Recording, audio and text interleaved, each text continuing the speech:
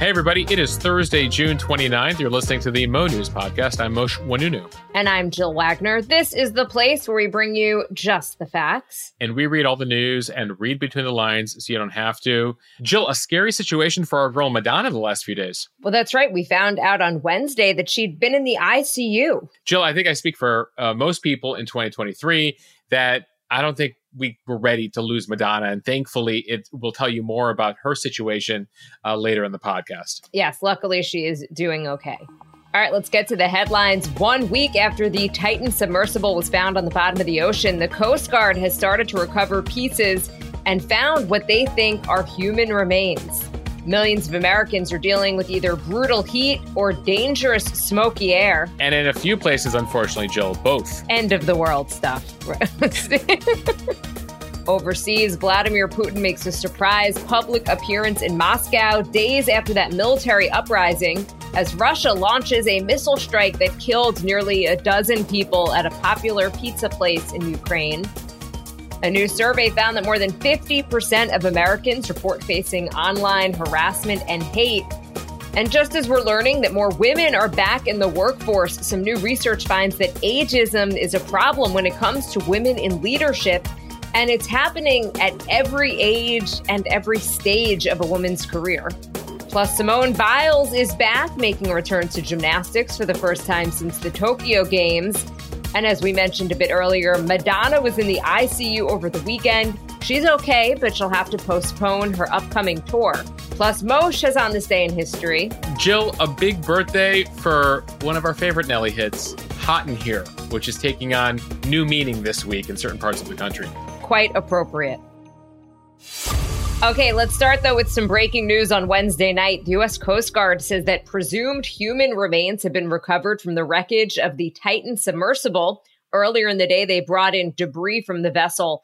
As we've reported, officials have said that the 5 passengers on board the Titan died when that submersible suffered a catastrophic implosion while trying to view wreckage from the Titanic. The Coast Guard now says medical professionals will be conducting a formal analysis of the remains.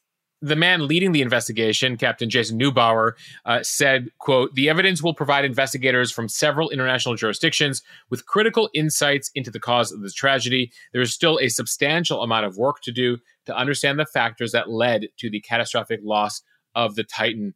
Their goal here with this investigation, Jill, I've been asked about this on the Instagram feed, is to figure out what happened down there. So there are insights and corrections that future adventurers can make. And as you mentioned, the finding of the human remains here comes as they did recover several pieces, some large pieces of the sub. We posted those pictures on the Instagram feed on Wednesday. That'll be part of the investigation, see if they find evidence on those pieces as to what exactly took place. They also think, Jill, there might have been a recorder aboard, and so they're going to see what they can glean from the computers that have been recovered.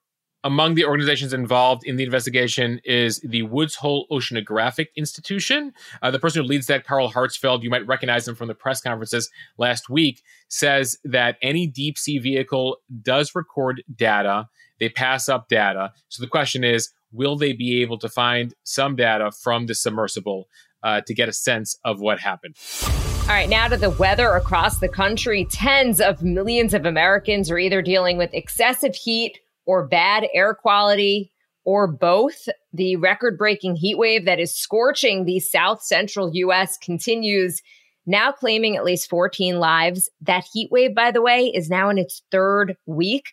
On Wednesday, triple-digit temperatures spread from New Mexico to Mississippi. The National Weather Service says the heat index, which is how hot it feels, will be in the 110 to 120 degree range across eastern Texas and throughout that area. Now, as of midday Wednesday, more than 87 million Americans were under some level of heat alert.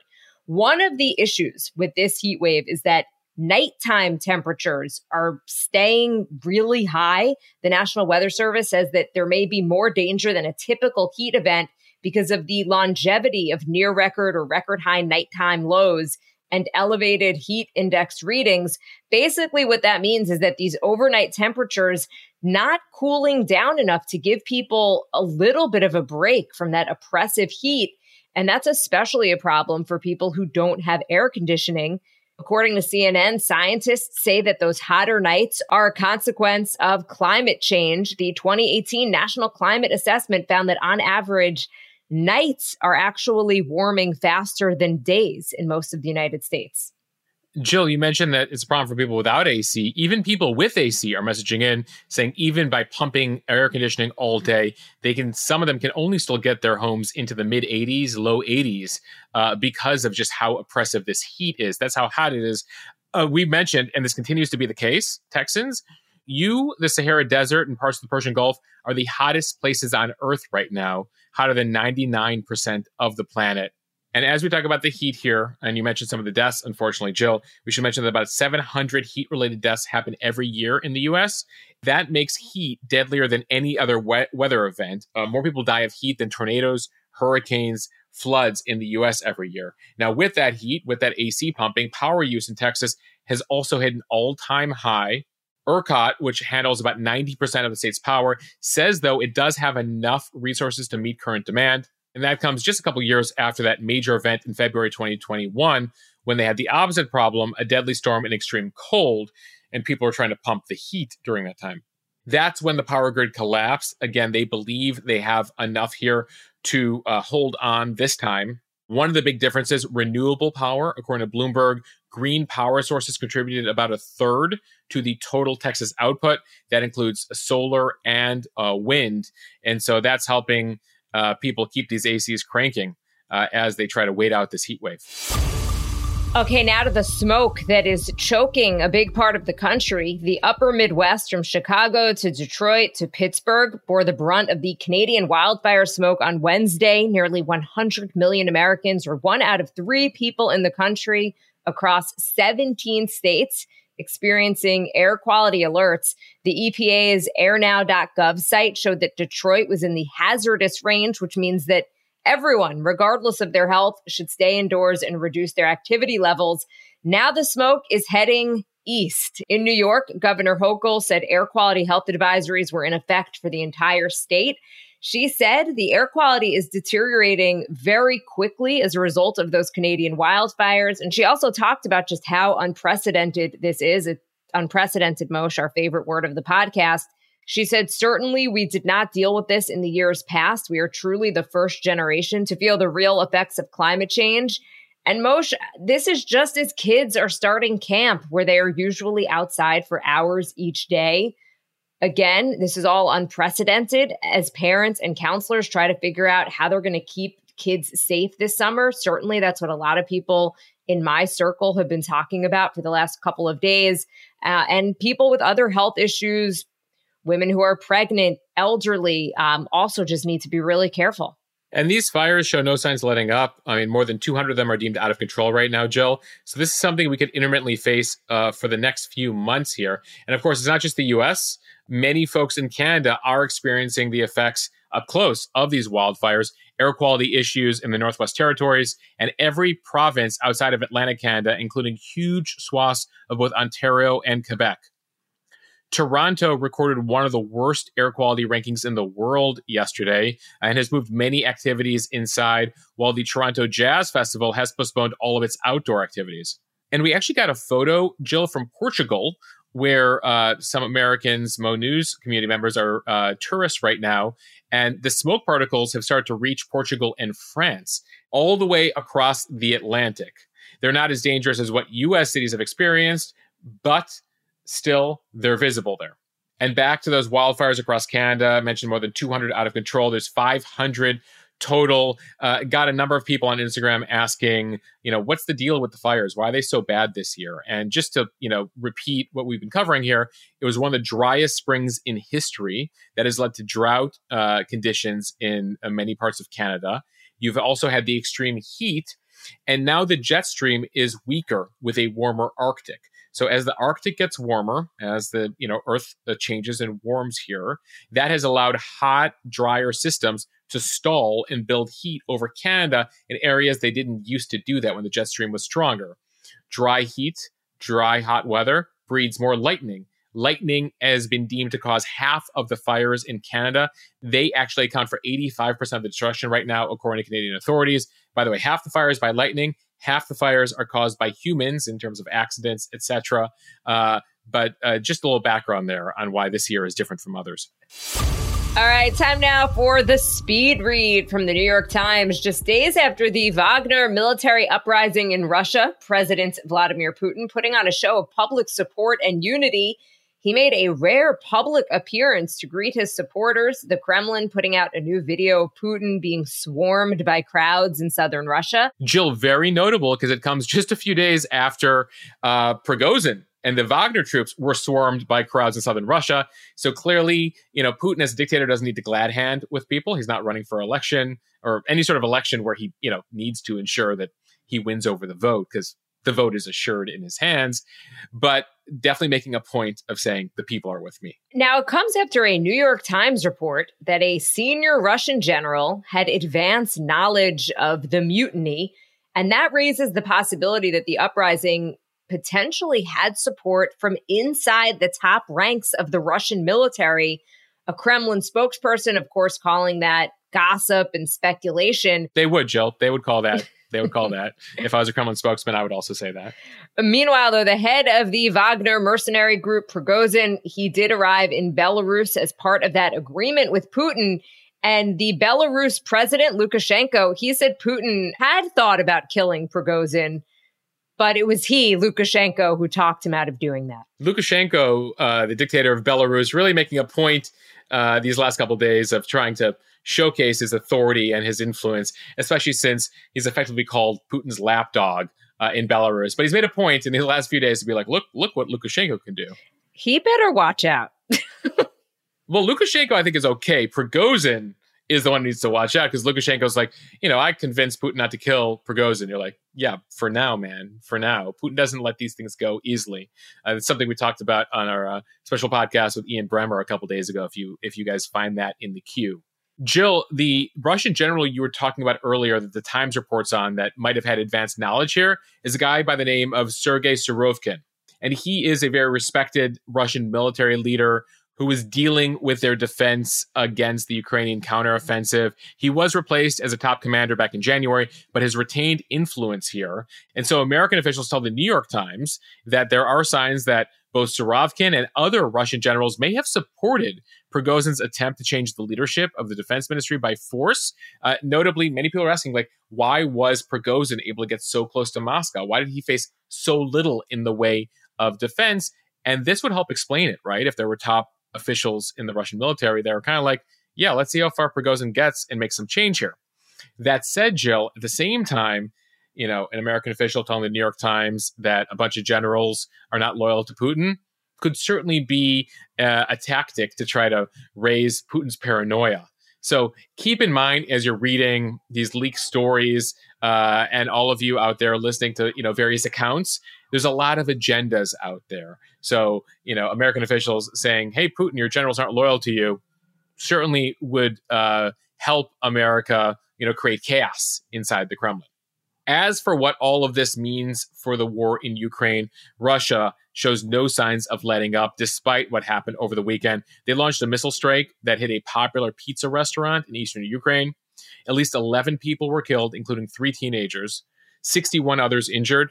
And so this strike, among others, indicate the Kremlin is not easing its aerial onslaught at all. And it does come as the Pentagon this week has confirmed it's going to send another $500 million in weapons to Ukraine, including Bradley and Stryker armored vehicles, as well as equipment for clearing minefields, which is their big concern right now, that the Russians have been prepping for this counteroffensive and dropped mines across eastern Ukraine.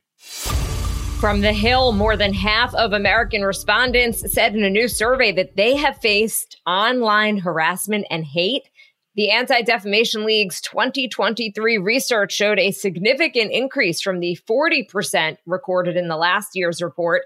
The ADL also found that reports increased across all demographics, but especially those in the LGBTQ community, particularly transgender people. More than 3/4 of transgender people said that they've been harassed online, with 60% saying that they were harassed severely Also notable here, 51% of teenagers say that they experienced some form of harassment in the last 12 months. 38% of Black people and 38% of Muslims also reported that they were harassed online in the last 12 months. And 80% of Jewish people reported that they were worried about being harassed for their religion. That is a stark difference from the 40% of non-Jewish people who reported the same answer. Yeah, and apparently, according to the report, this cuts across a lot of social media platforms, whether they be Twitter, Facebook, all of the above are noted in this report. Jill, as we talk about all that, there's a Supreme Court decision that came out this week that is getting some attention on a sort of related front here. On Tuesday, the court wiped away a lower court decision that upheld a stalking conviction for a Colorado man who had sent hundreds of messages to a woman over Facebook. And so this Supreme Court decision was a 7-2 decision, and the justices said the lower courts had used the wrong standard in convicting the man and sent the case back down with a new test to apply to this case. So this was called a case over true threats. True threats are things that defy your First Amendment right for freedom of speech. And the majority here, this is liberals and most conservatives, takes free speech very seriously. And they overturned this, saying that the threats that this man had sent to a woman were not true threats. They stated that states must prove that a criminal defendant has acted recklessly, meaning that he disregarded a substantial risk that his communications could be viewed as threatening violence and knew his words could be viewed as a threat. So let's back up here. This case concerned a Colorado law used to convict the man of stalking and causing emotional distress to Coles Whalen, that's a singer-songwriter he had never met. The court said that this man who had sent the messages needed to know his comments could be viewed as threats or otherwise is protected by the First Amendment. By the way, among the things he sent the singer-songwriter, he sent messages like, "I'm currently unsupervised. I know it freaks me out, but the possibilities are endless." Another one, much more bluntly read, "Die, don't need you." Despite those messages, the majority here, again, all the liberals, the 3 liberals plus 4 conservatives, said they don't want to put a chilling effect on free speech. And so effectively they said that is not a true threat. He did not know the impact of those words. And so throughout the conviction here, notably, Jill, the 2 dissenters out of the 7-2 vote there, Clarence Thomas and Amy Coney Barrett, who said these did constitute threats. So found the split there interesting, and the larger debate about not hindering free speech and what is deemed threats certainly relevant to the larger conversation we're having. The court's move here did worry those working to combat stalking in the age of social media, where the internet has allowed for more harassment. They fear that the court raising the bar here for the government to be able to prove a true threat will make things more difficult for those experiencing harassment. And a reminder, we are expecting some very big Supreme Court decisions today and possibly tomorrow related to everything from affirmative action to President Biden's student loan program. From Axios, it does not matter if a woman is young or old or somewhere in between. Any age can be viewed as the wrong one for women leaders. This is according to 3 researchers in a new article in the Harvard Business Review. This kind of double whammy age-gender bias holds women back from promotions and consequently leadership roles. Age was one of the biggest issues for women across generations. So under the age of 40, women say they were patronized, patted on the head, called kiddo, according to researchers. They also faced a credibility deficit where they're not believed or taken seriously. All right, so those are the youngest workers. Then between the ages of 40 and 60, some women are judged to have too many family responsibilities or were passed over for promotions because of, quote, menopause concerns or because, quote, they don't look vital. That was just Don Lemon.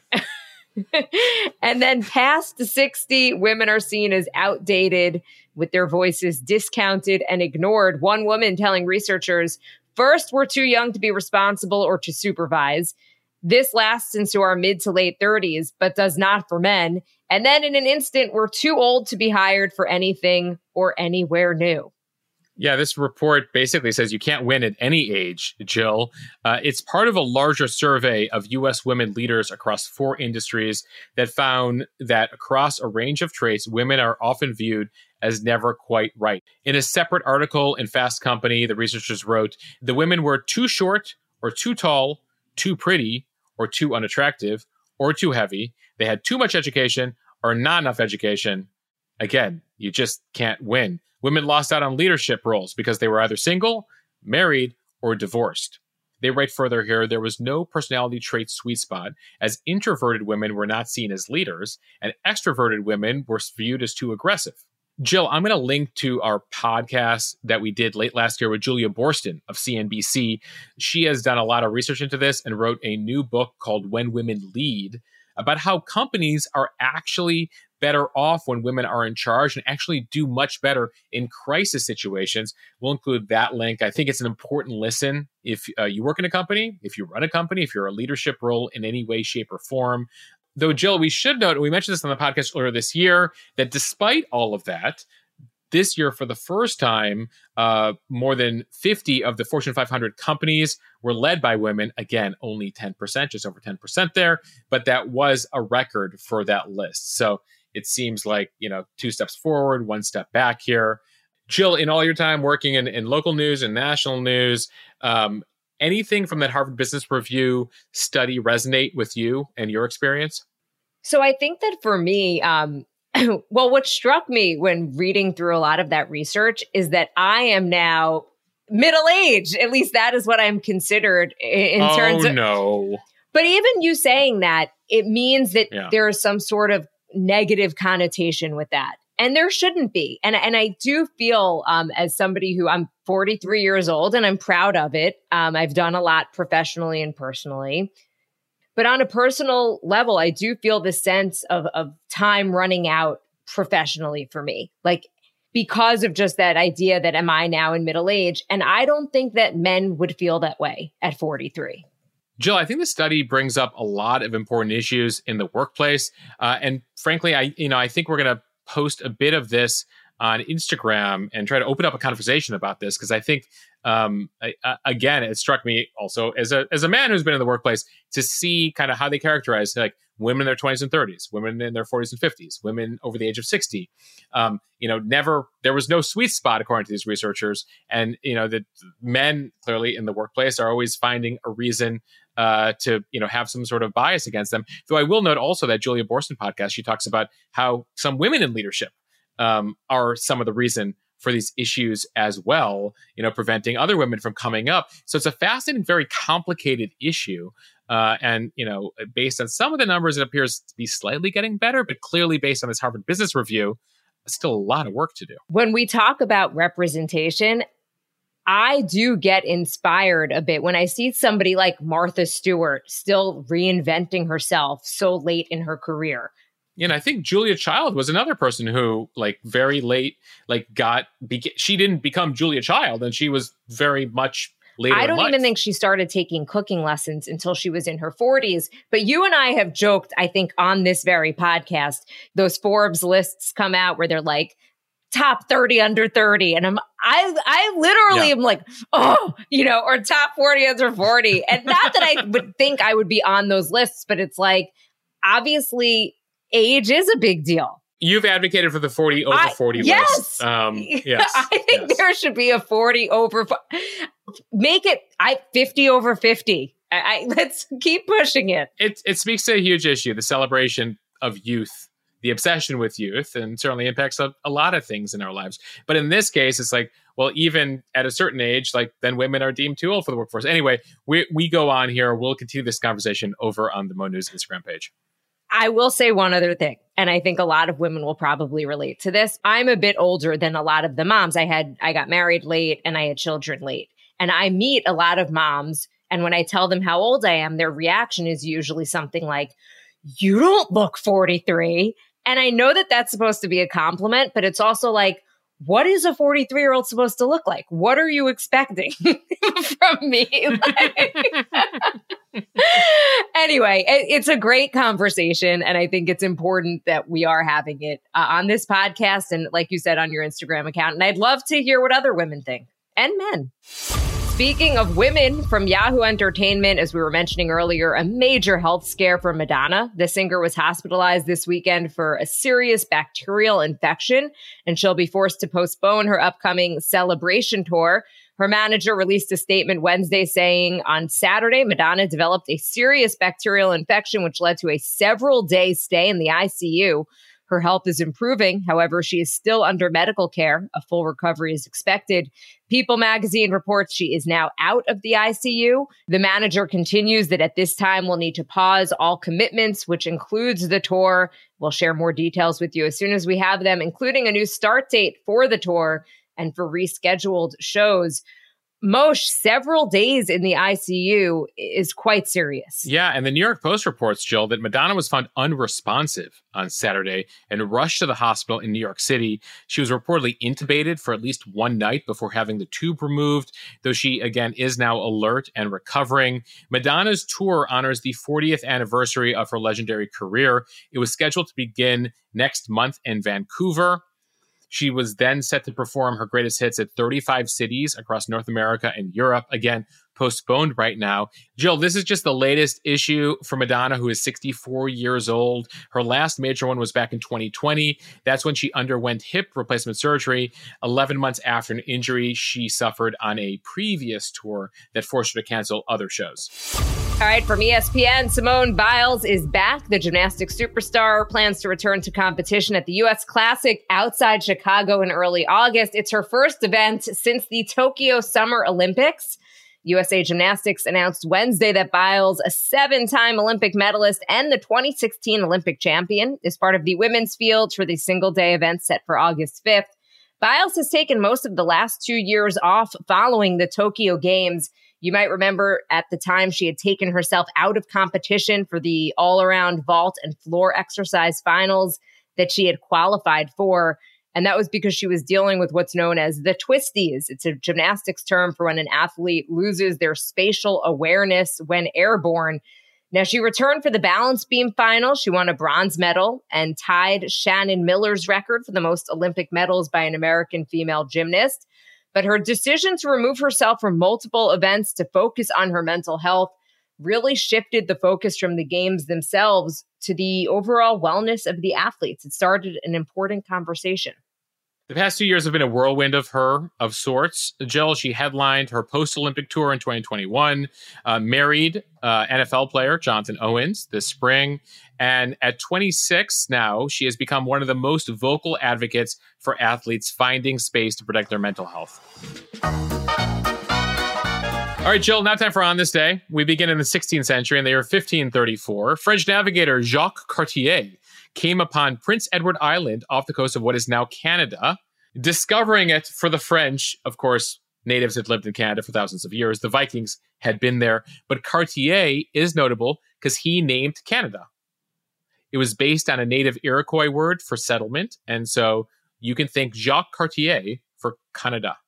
Moshe, your pronunciations continue to impress me. Jill, you were this old when you heard me pronounce arrondissement last week. That was the one that really got me. Let's fast forward here a couple hundred years. President Eisenhower on this day signed the Federal Aid Highway Act that created the U.S. interstate system and gave rise to the suburbs. Suburban moms everywhere, thank you. All right. Let's fast forward to this millennia, 2007. On this day, 16 years ago, Apple launched the iPhone. You might remember this event. Its starting price, $499. It broke with prevailing mobile phones. I mean, this was a revolution, and some of us were not ready for it. I remember I was one of the BlackBerry users at the time, and I was like, what's with this phone without a keyboard? That's going to be a little weird. Jill, this gives me an excuse to play one of my favorite CEO clips of all time. This is Microsoft's Steve Ballmer being asked in an interview his reaction to this iPhone. $500 fully subsidized with a plan? I said, that is the most expensive phone in the world, and it doesn't appeal to business customers because it doesn't have a keyboard, which makes it not a very good email machine. Okay. Right now, we're selling millions and millions and millions of phones a year. Apple is selling 0 phones a year. In 6 months, they'll have the most expensive phone by far ever in the marketplace. And let's see, what's the expression? Let's see how the competition goes. Jill, again, that was the reaction of Steve Ballmer of Microsoft at the time on this iPhone that had just come out. Proving also that you will take any opportunity to run that clip. I feel like you love it.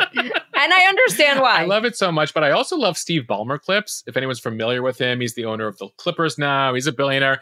Listen, despite that, Microsoft did very well for itself. Steve Ballmer did very well for himself, but he's a very kind of larger-than-life character, and you can hear it there in that clip. And finally today marks the 21st birthday, Jill, of Hot in Here by Nelly. It reached number 1 on the Billboard charts on this day in 2002. It topped the charts for 3 months in the summer of 2002, from late June through late September. I think all of us now remember that summer. You couldn't go anywhere. You couldn't walk down the street without hearing, it's getting hot in here. Hot in here. And finally, Jill, before we go, my favorite story of the day, real briefly, you might have seen it on the Instagram account. In Korea today, everyone's age changed.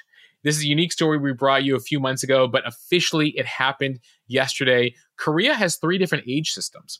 Now, all of us, typically in the West and in most of the world, when we're born, we're effectively deemed 0, and we turn 1 365 days later.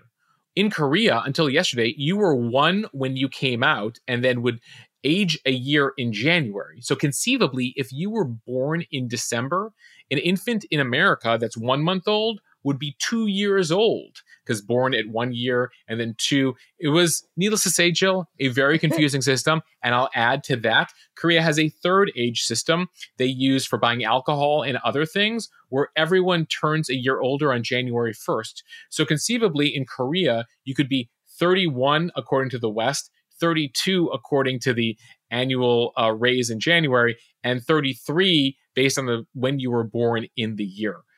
So Korea's tried to simplify it, and they've gone to the international dating system. So now everyone in Korea is 0 upon being born, but they're still keeping the 2nd system where you turn an extra year on January 1st for buying alcohol and other things. So in Korea, you might be down to 2 ages instead of 1.